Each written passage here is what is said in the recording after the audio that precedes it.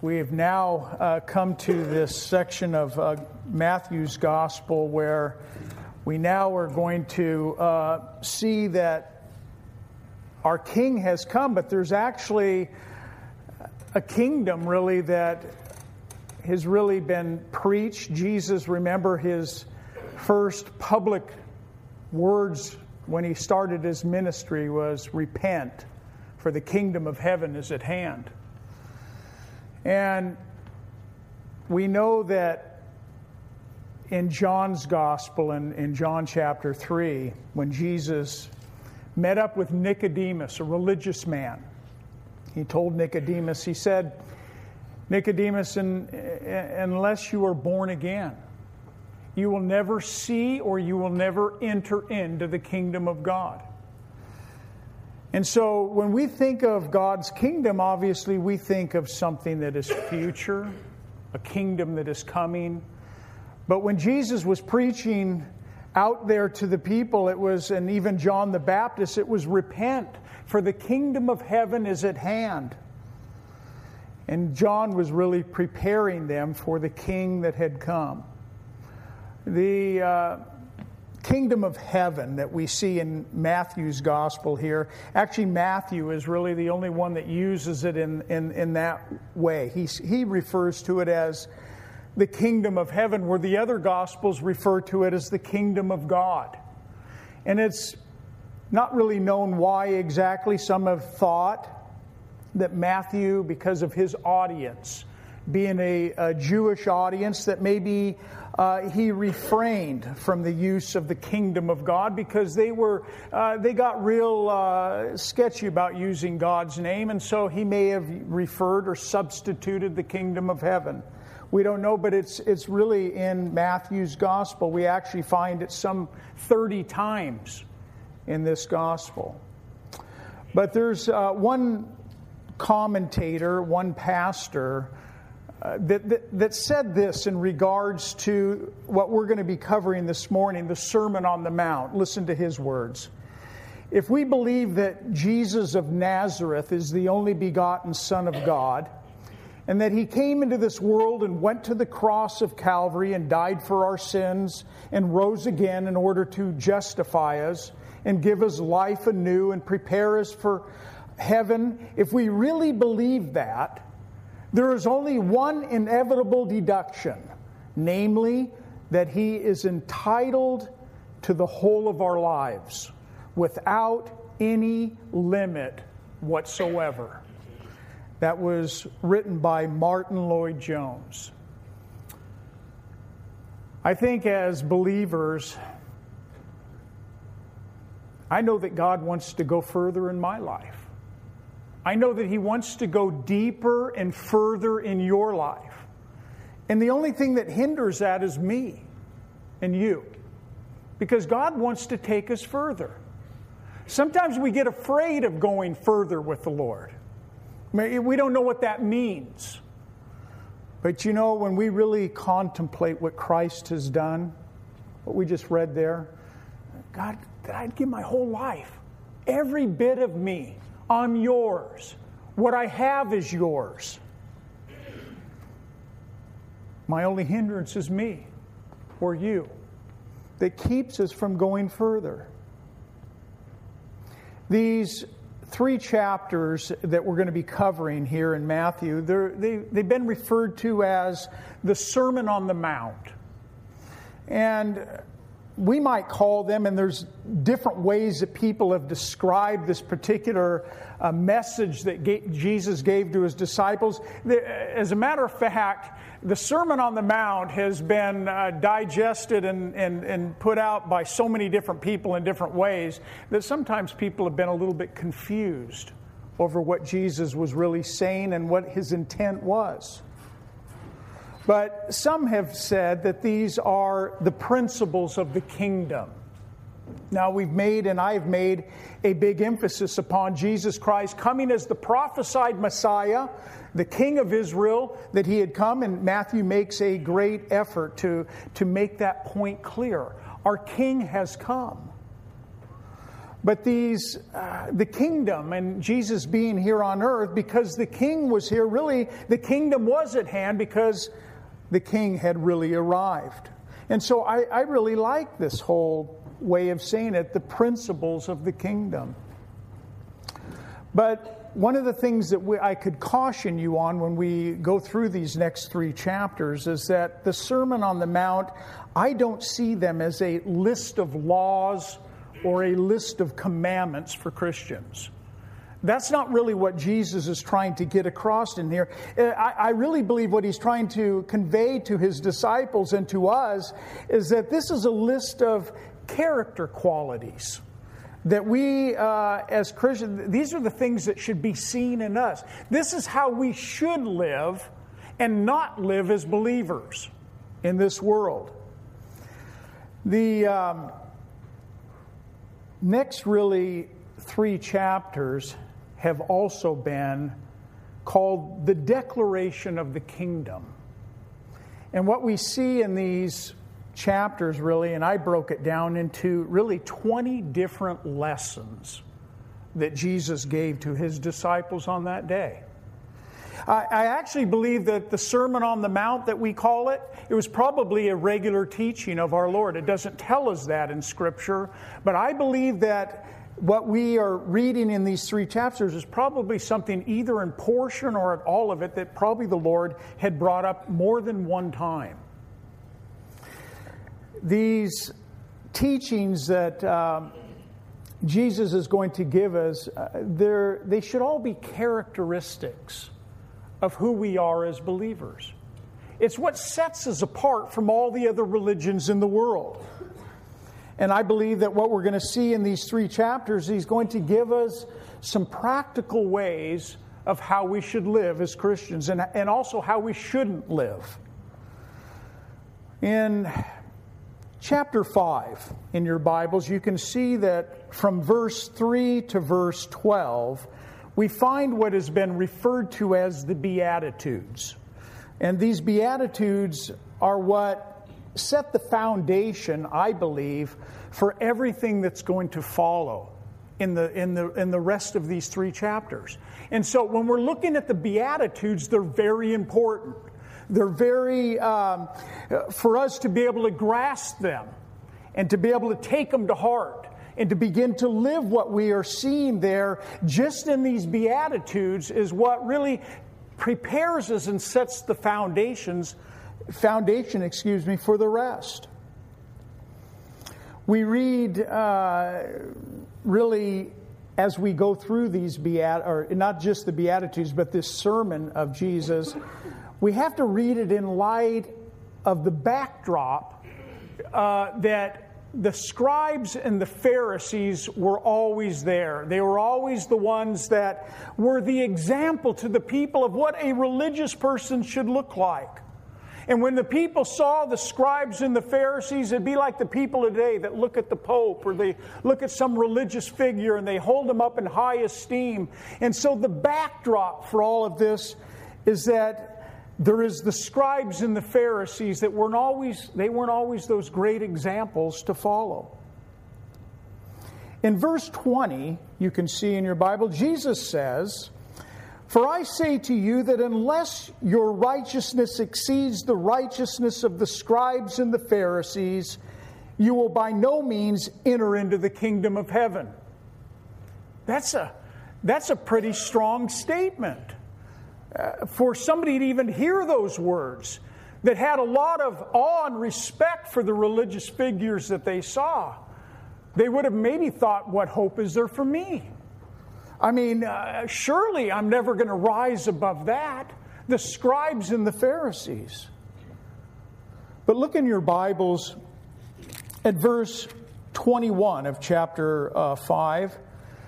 Look what it says in the beginning. "You have heard that it was said of those of old."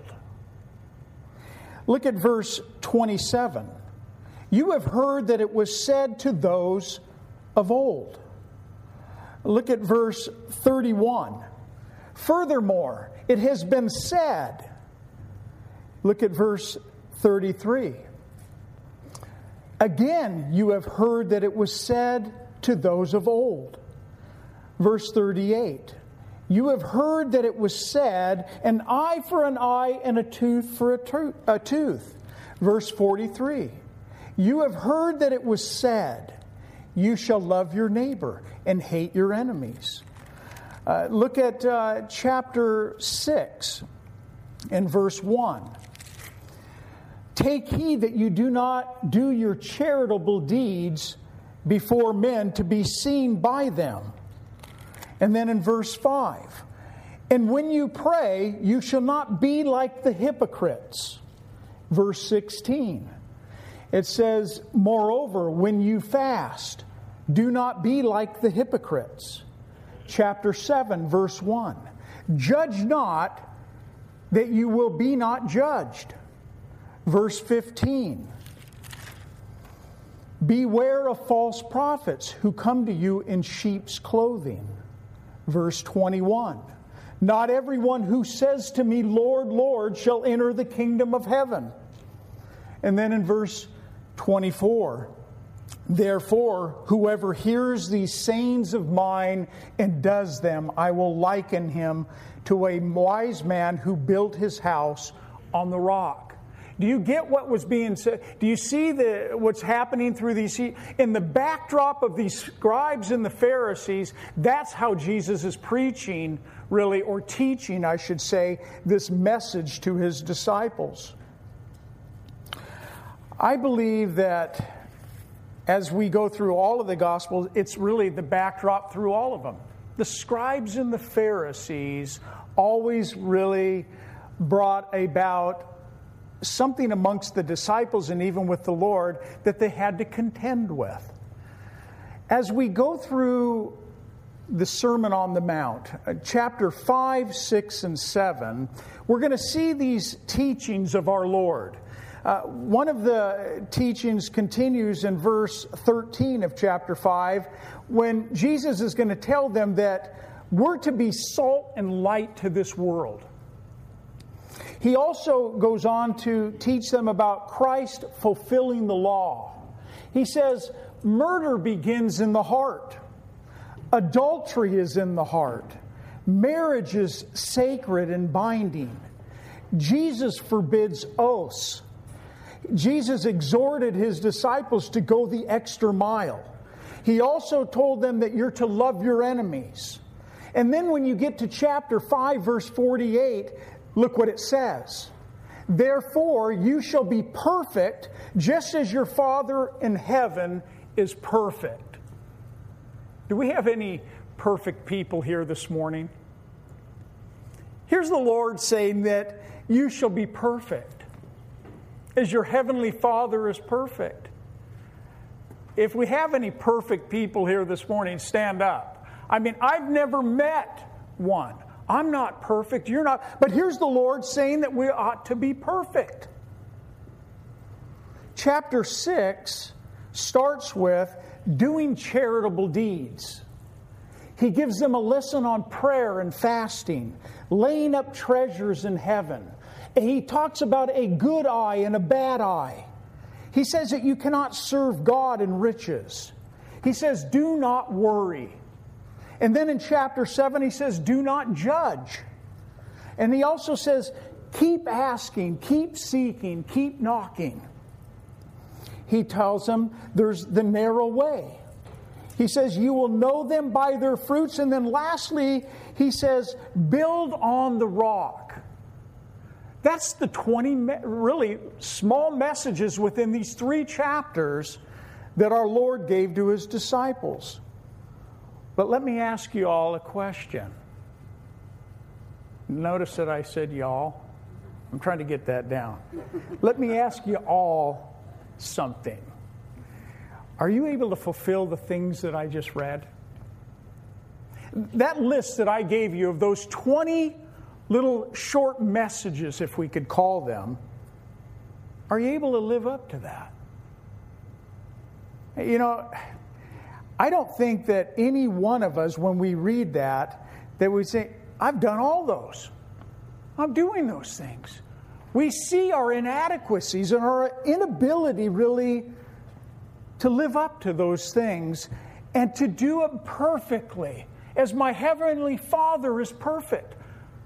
It makes me think, there's no way I can do it. But why would the Lord give these types of teachings if we were incapable of living these things out? It's kind of a dilemma, isn't it? On one hand, we're exhorted to do them. On the other hand, we're thinking, but I can't fulfill this.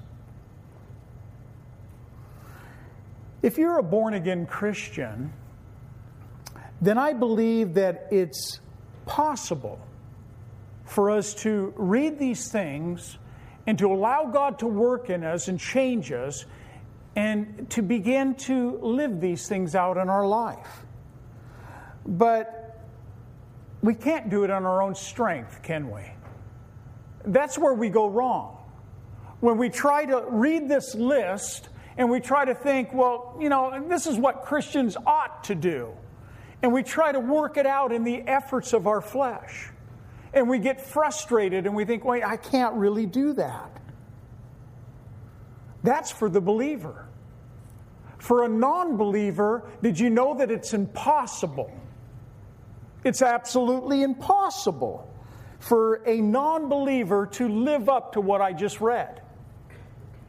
They can't do it.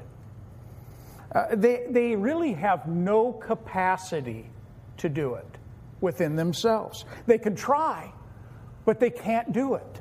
Not in a way that would please God. But you see, we have an advantage. You have the Holy Spirit of God that lives and dwells inside of you. And God enables you and empowers you and gives you what you need to be able to see change of heart and mind, to actually be able to grow in these areas.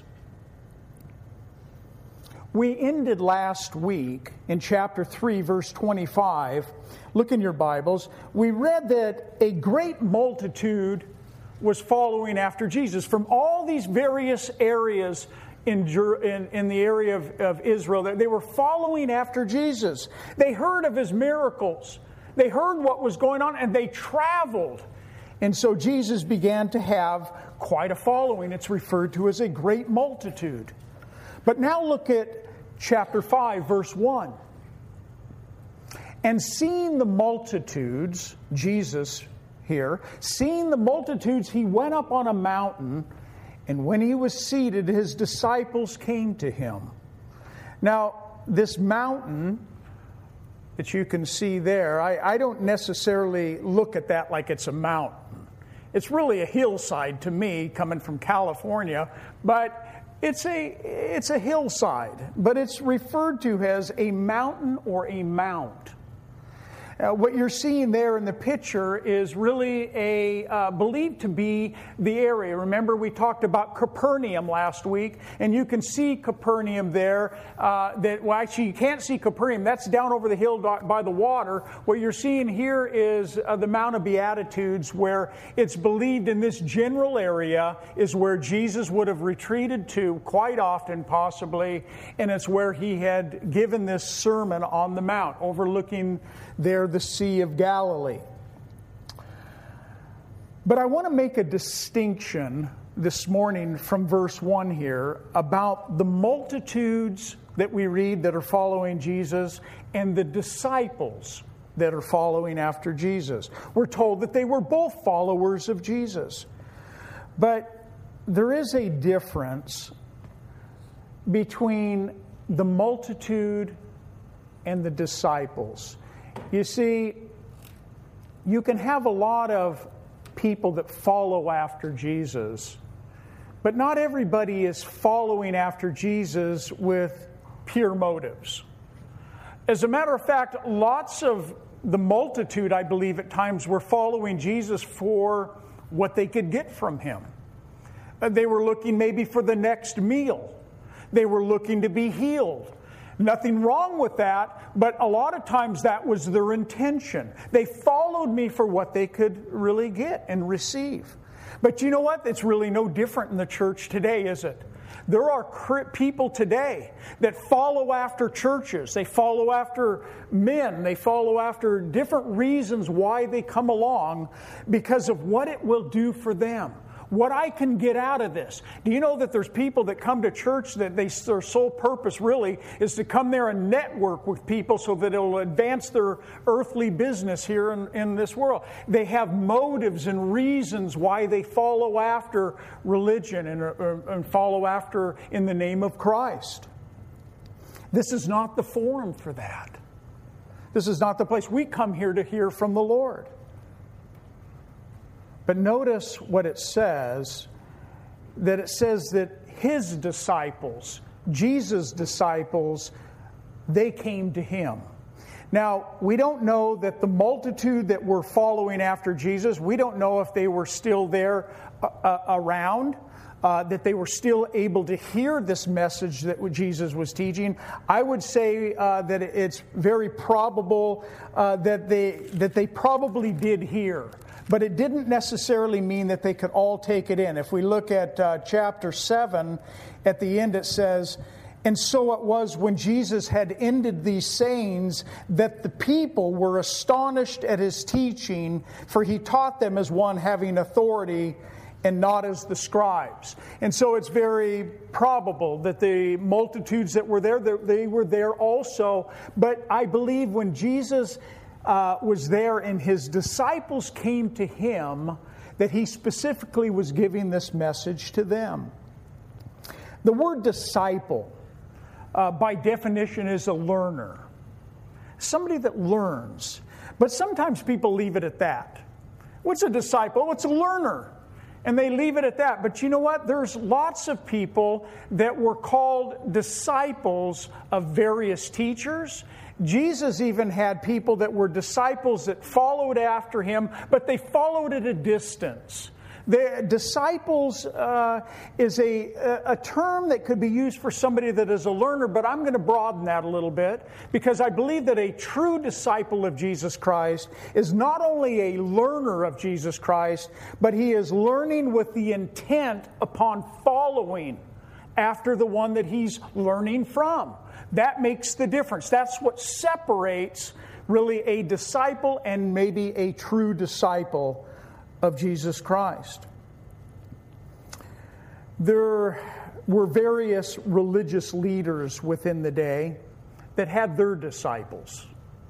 But you see, Jesus here had these 12, or these men that he had called out, and they were called to follow him, and they did. And these were his disciples. And these were the men that he was going to sit down with and really give these principles of the kingdom to. They were going to be important.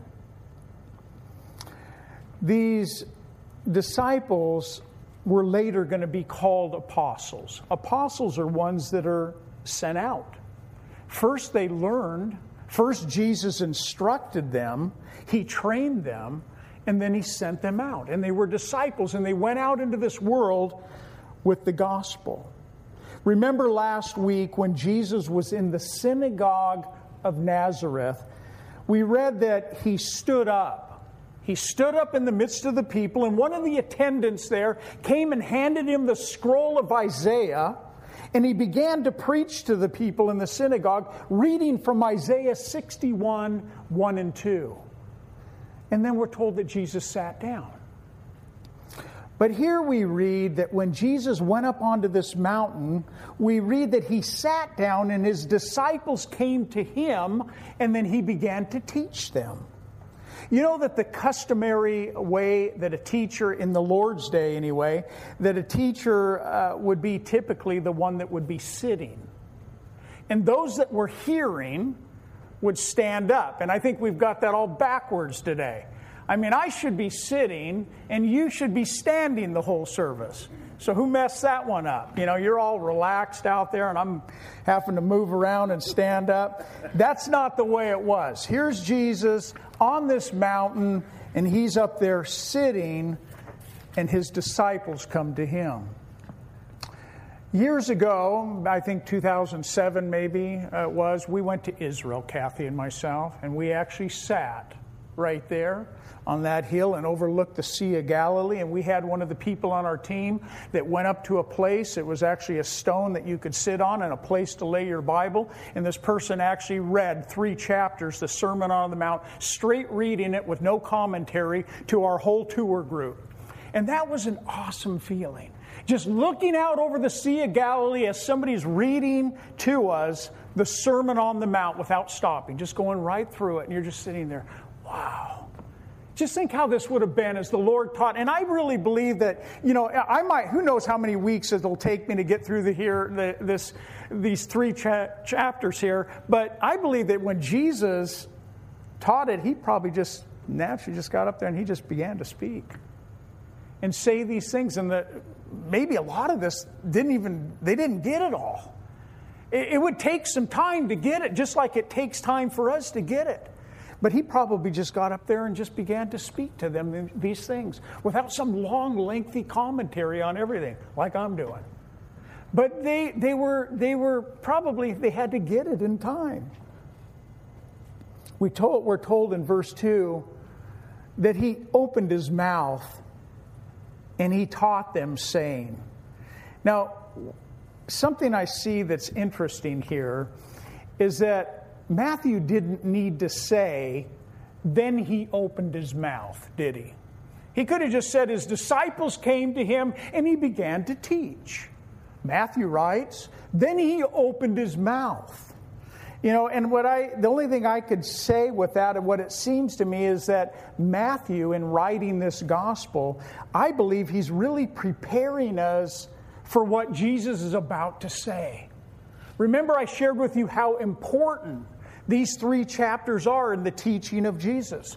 It's why we really need to get it, what he's saying here. Have you ever been sitting and waiting for somebody to come up to teach? You really love this teacher. You love to hear him. It may not be me. It could be somebody else. But you just love this teacher, and you almost feel like you're sitting on the edge of your seat. I can't wait to hear what they're going to have to say. And and that's almost the feeling that I get here. And he opened his mouth and he began to teach. But we also know those times that we're sitting there and we're not on the edge of our seat and we're just thinking, I wish that teacher would shut his mouth. I wish he would stop. And that happens too. But here's Jesus opening his mouth, and these disciples, I believe, probably anticipating, what is he going to say? What does he have to share with us? I shared last week that this could be and probably is one of the most important teachings of our Lord. The kingdom rules. The things that we're reading here, they all are the most important things for us to learn. It's how we should be as Christians, how we should live, in comparison to the scribes and the Pharisees in the example that they were giving. From verses 3 to 10, Jesus gives his disciples really 8, we'll call them foundational truths. Now, some people take and they give 9 to this. They say 9, some people say 8. Whatever one you want to do. I'm going to go with the 8 right now, and I have a reason for it. Some people put it at 9 because of what it says in verse 11 and 12, where it gives another blessed. But if you were to divide 8 of these Beatitudes in half, the first 4, you can get from this that they appear to be directed towards God. And then if you look at the next 4, they're really directed towards man. And that's all the way it always is. It's first this way with God, and then what we do with that with one another. And so I believe that is kind of the order that we see here in these Beatitudes. How many of you have a red letter Bible? A number of you do. If you have a red letter Bible, then you're going to notice that from verse 3 all the way to the end of chapter 7, that it's all red letters. Notice there's no black letters in there. That's because Jesus is doing all the speaking. This is really, Jesus here having not a dialogue. He's not discussing these things with the disciples as much as he's having a monologue. He's the speaker. He's the one that's teaching them right now. They're just there listening to the words of our Lord. But notice that Jesus starts each of these Beatitudes. He starts with the word blessed, which can also be translated, and maybe some of your Bibles read happy or fortunate. We see in our world today a world that really is seeking happiness in all the wrong places. Would you agree? They're looking for it everywhere they can get it. Give me happiness. Give me contentment. Give me those things that are going to make for an easy life. I want to be happy. And what Jesus says here in these Beatitudes is, do you really want to know what true happiness is? Do you really want to know how fortunate and how happy you can be? Then learn these things. Because this is what brings about really that true blessedness.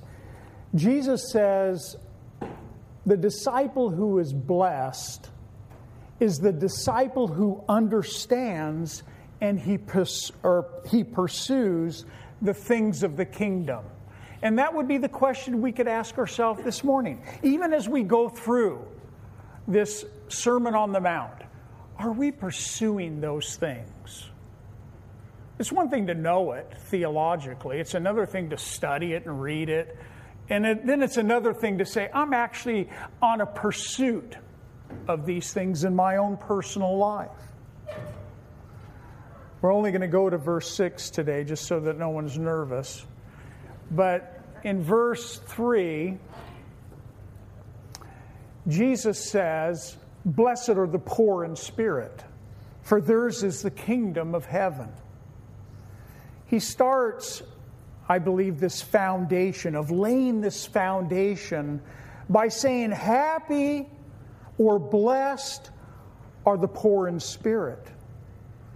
I want you to know this is not speaking of God's spirit, but our spirit. Blessed are the poor in spirit, speaking about the spirit, our spirit, which is a way really that Jesus is given a metaphorical way really to, by saying, given a foundation to these disciples that he's really talking about spiritual poverty is what he's talking about here. Poor in spirit is spiritual poverty.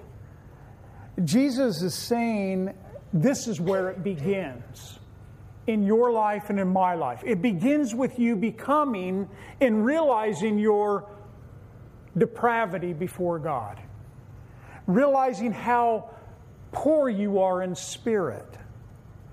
Your spiritual poverty. Some of us don't necessarily look at it that way. Poor in spirit.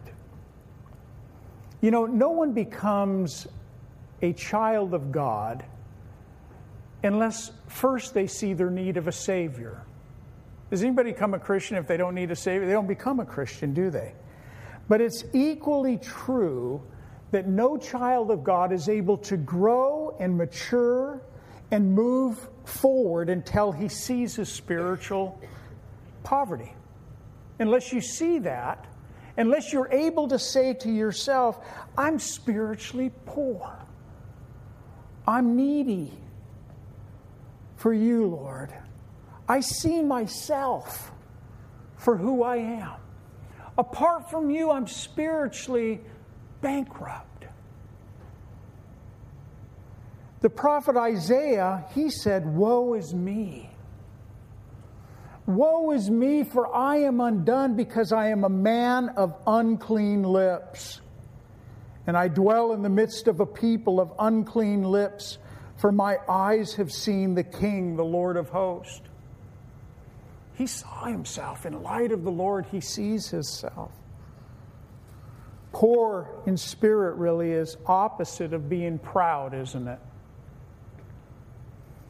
That pride that's in our life, and it's in all of us. It just is in different degrees. It depends how much we're willing to submit it to God, but pride is there. And poor in spirit is opposite. Being proud. It's like a beggar. You've seen the beggars out on the street. It's like a beggar begging for food.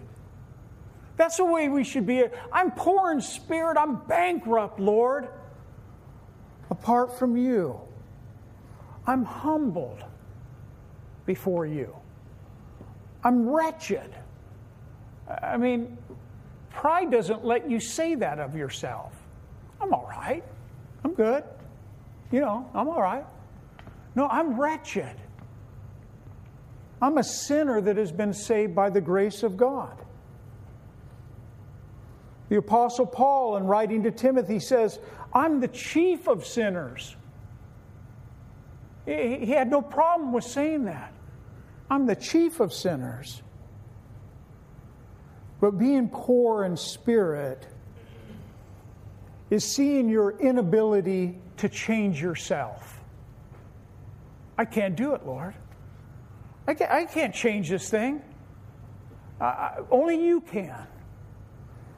And when we have that desire and that willingness for change, and we call upon the Lord to have His way in our heart, do you know what? You just given the Holy Spirit an entrance to say, I'm going to do something in you. It's just when we hold back. I'm all right. I'm doing good. I'm all right. I'm growing. But those are all ways that we deal with that because we're afraid to go further. This first beatitude ends with, for theirs is the kingdom of heaven. But look at verse 10, the 8th beatitude. What's it say?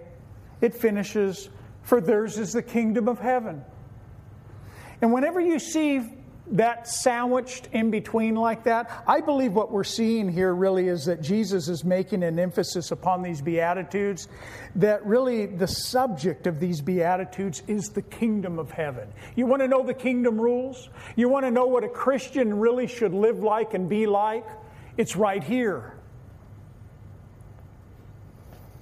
I believe that the kingdom of heaven is future, but I also believe that the kingdom of heaven is also a present reality for a believer. I believe because Christ lives and dwells in us, He's my Lord, He's my Savior, He's the King of my life, and I submit myself to Him as my King. Well, in that sense, the kingdom of God is right here and now. It's in my life because He's my King. Jesus came into this world as King. He ascended back into heaven as King. He sat down on His throne at the right hand of God as King. He's coming back as King of Kings and Lord of Lords. But He also reigns as a king, in the hearts of all believers, or He should. When we submit ourselves to Him as Lord, I'm just saying, you're my King, you're my Lord, you're my Master, you're my ruler. Being poor in spirit then leads us to the next beatitude. Or we might say that the word here for true happiness is the word blessedness. It's another way it's translated. And really, true blessedness for a Christian is not affected by the winds of change. Have you ever felt really content and happy and fulfilled, and then the very next day it all went by the wayside? Things changed up. We had a bad day. Did you know, and we do, I'm being real, but I'm just saying that there is this blessedness that believers can experience that does not have to be dictated by the winds of change in our life. We can have that blessedness, that happy contentment in our walks with Christ. It's not man that can change this blessedness in our life. People. But quite often they do, don't they? Circumstances can't change the blessedness in the life of a believer. You can be locked up in prison for your faith and still experience the blessedness of the Lord. Nothing can take it away from a believer. But I believe the Christian who finds his happiness in other things is going to be disappointed. If you find your blessedness and your happiness in the Lord, it's never going to disappoint you. It's never going to fail you. No matter what life circumstances are. But look what blessed are the poor in spirit, what it leads to. Verse 4. Blessed are those who mourn, for they shall be comforted. Spiritual poverty or humility or being poor in spirit, it leads to mourning. It leads to a heart of mourning. But you know what? When I think of mourning, and I think most of us here, we don't associate mourning with being blessed or happy. We think of it as a sad event. We've just lost someone. We're grieving and we're mourning, and that's what mourning means. Mourning means it means to grieve. It means to express sorrow or sadness. And that's what we typically associate it with, is with loss. But I believe that what Jesus is conveying here about being poor in spirit, and then blessed are those who mourn, is that this mourning really is a sadness or a sorrow for my sin. It's what I see in myself that would cause me to mourn, that would cause me to grieve. When I look at my failures and my shortcomings and my compromise and my sin and my crossing the line as a believer, it should bring about really a deep mourning for my sin. And when is the last time that we've really just sat before the Lord and in a sense we were mourning because of the compromise in our life? I hate what I see, Lord. I hate that I keep coming back to the same thing. And God has just simply said, I want to work in you. I want to work in your heart. Come poor in spirit. Come mourning before me with your sin. And see what I won't do in your life. See if I won't get hold of your heart in a greater way. It's having a heart really of true repentance towards God. Not a worldly sorrow, but having true repentance towards God. Jesus says, when you come with those hearts, those mourning hearts, He says, for they will be comforted. You come that way before the Lord, and the Lord is going to lift you up.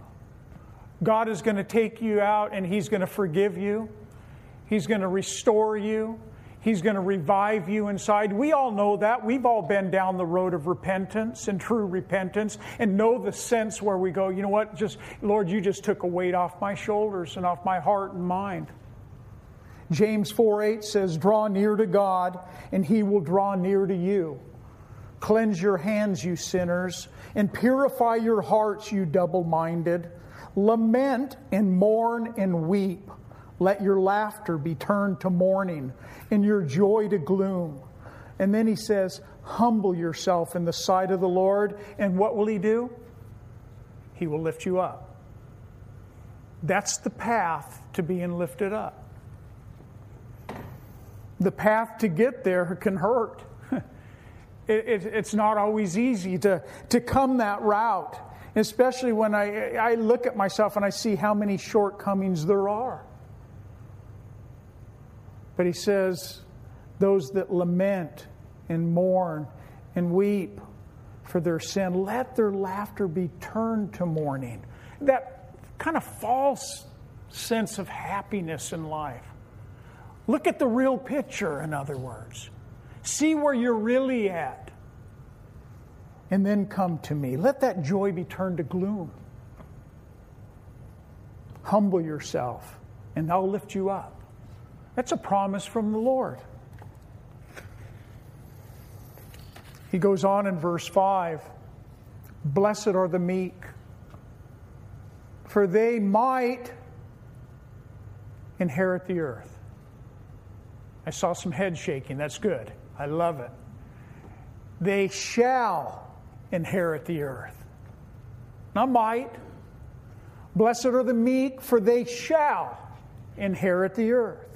It sounds like it's a for sure thing. I like that. It's been said, and some of you have heard this, that meekness is not weakness. Have you heard that? It's strength under control. I think it's a great way to put it. Meekness is not weakness, it's strength under control. The world says that meek people are weak. People that are meek and humble, they're never going anywhere. You're not going to get ahead in this world if that's the way that you approach things. I remember working for a company years ago, and the only people that made any money in the company were salesmen. It was a paper company. I went to my boss one time and was asking how I could ever get into that position. And his response to me was kind of one that I didn't like to hear, but I actually walked out of the office that day and I thought, you know what? Praise God. He said, he knew I was a Christian. He knew I led a Bible study there at that place of employment. He knew that I wasn't the kind of guy that went out with all the other people after work and went out to have drinks and all this. And he basically put that right before me and said, because I am not socialized with the rest of the group here in that way and doing those kinds of things, I can just honestly tell you, you're probably never going to get there.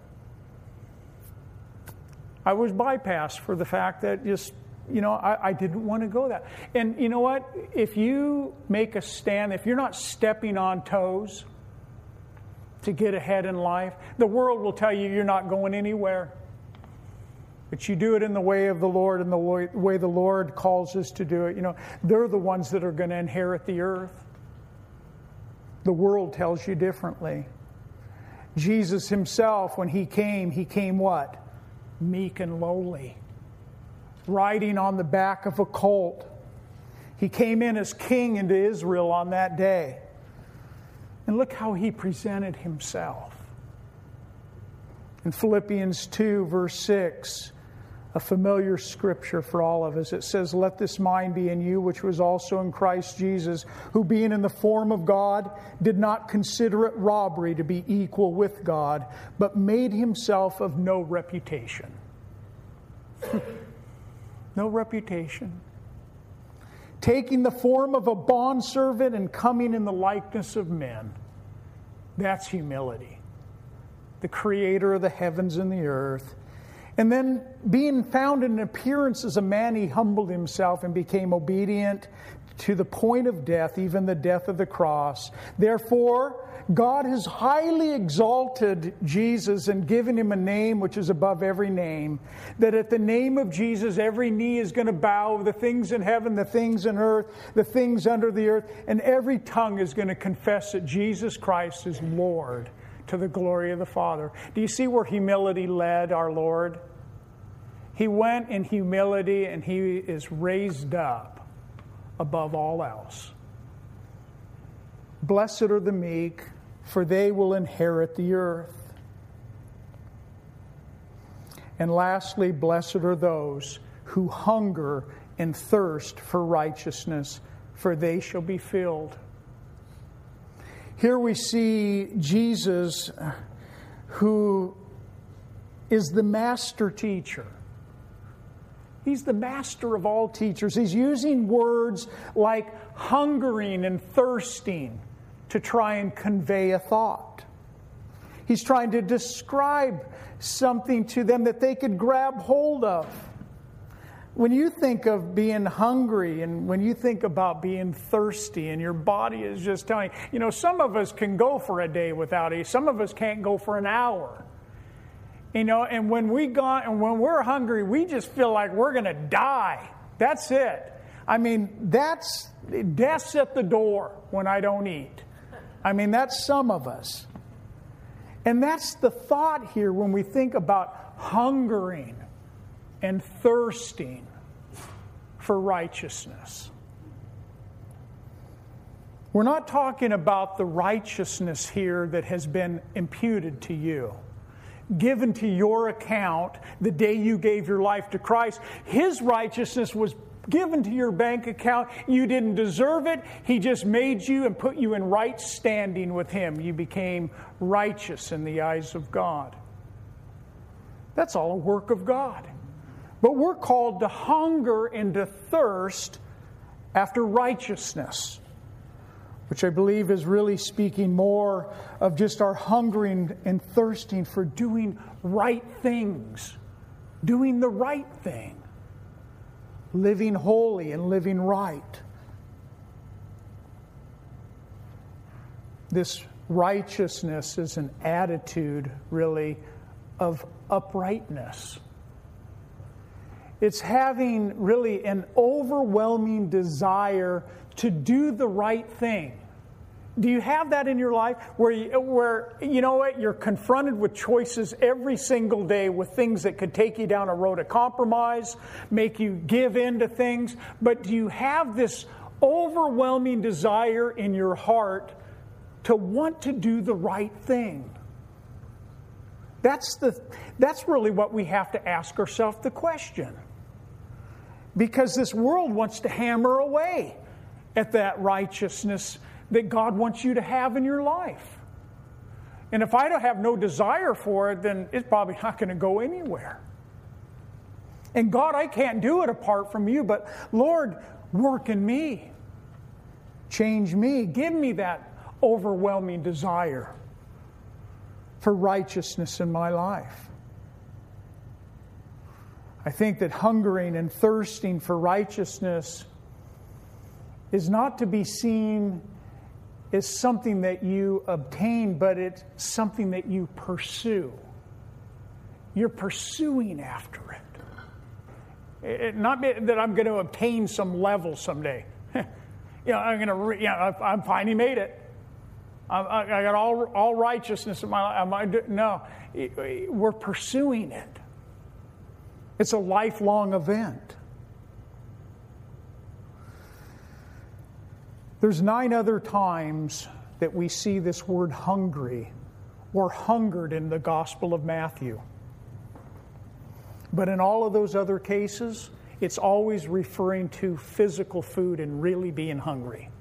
This is the only time that Jesus uses these words here, or these words, are used in this Gospel, and it's trying to convey a spiritual truth by using something practical that we could relate to. I'm hungering and I'm thirsting for righteousness in my life.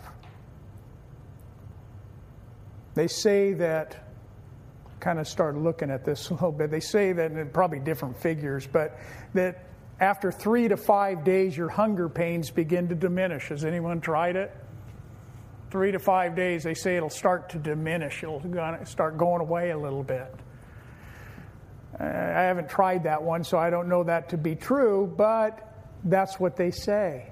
But if you were to allow that hunger for righteousness and that thirstiness for righteousness in your life to diminish over a period of time, over a number of days, and you were to let it go in your life, I believe that eventually you're going to be spiritually dead.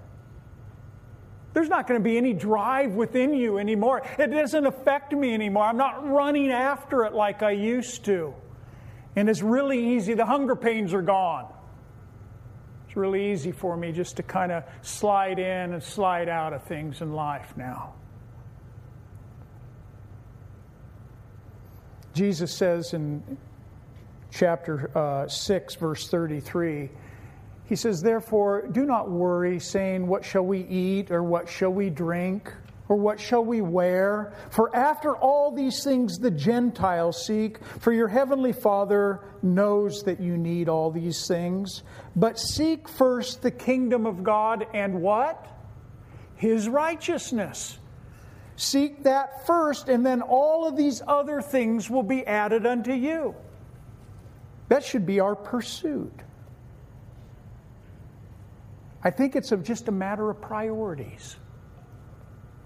It's what are the priorities in my life?